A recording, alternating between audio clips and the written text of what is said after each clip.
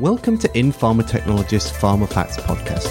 I'm Gareth McDonald, bringing you a 90-second microdose of top pharmaceutical science news. This week, a surprising nanoscale discovery that has big implications for high-barrier drug packaging.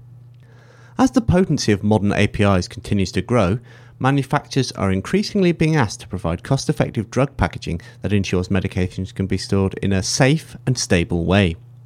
Research published earlier this month from Case Western Reserve University may represent a new way of making barrier films that meet both of these criteria.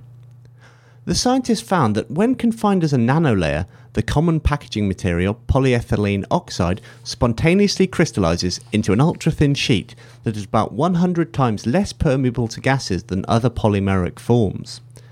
Team leader Anne Hiltner told In Pharma Technologists that the unexpected finding can produce high-barrier films that are only nanometers thick despite being composed of thousands of layers. This could potentially help manufacturers cut down on raw materials and shipping costs while providing more effective drug packaging. While at a relatively early stage, the research has attracted interest from firms in the drug and food industries, which is a sure indication of its potential. Dr. Hiltner's group are now examining the factors that control the crystallization process, but are confident that the approach can be scaled up for industrial application. I'm Gareth McDonald for In Pharma Technologists Pharma Facts podcast.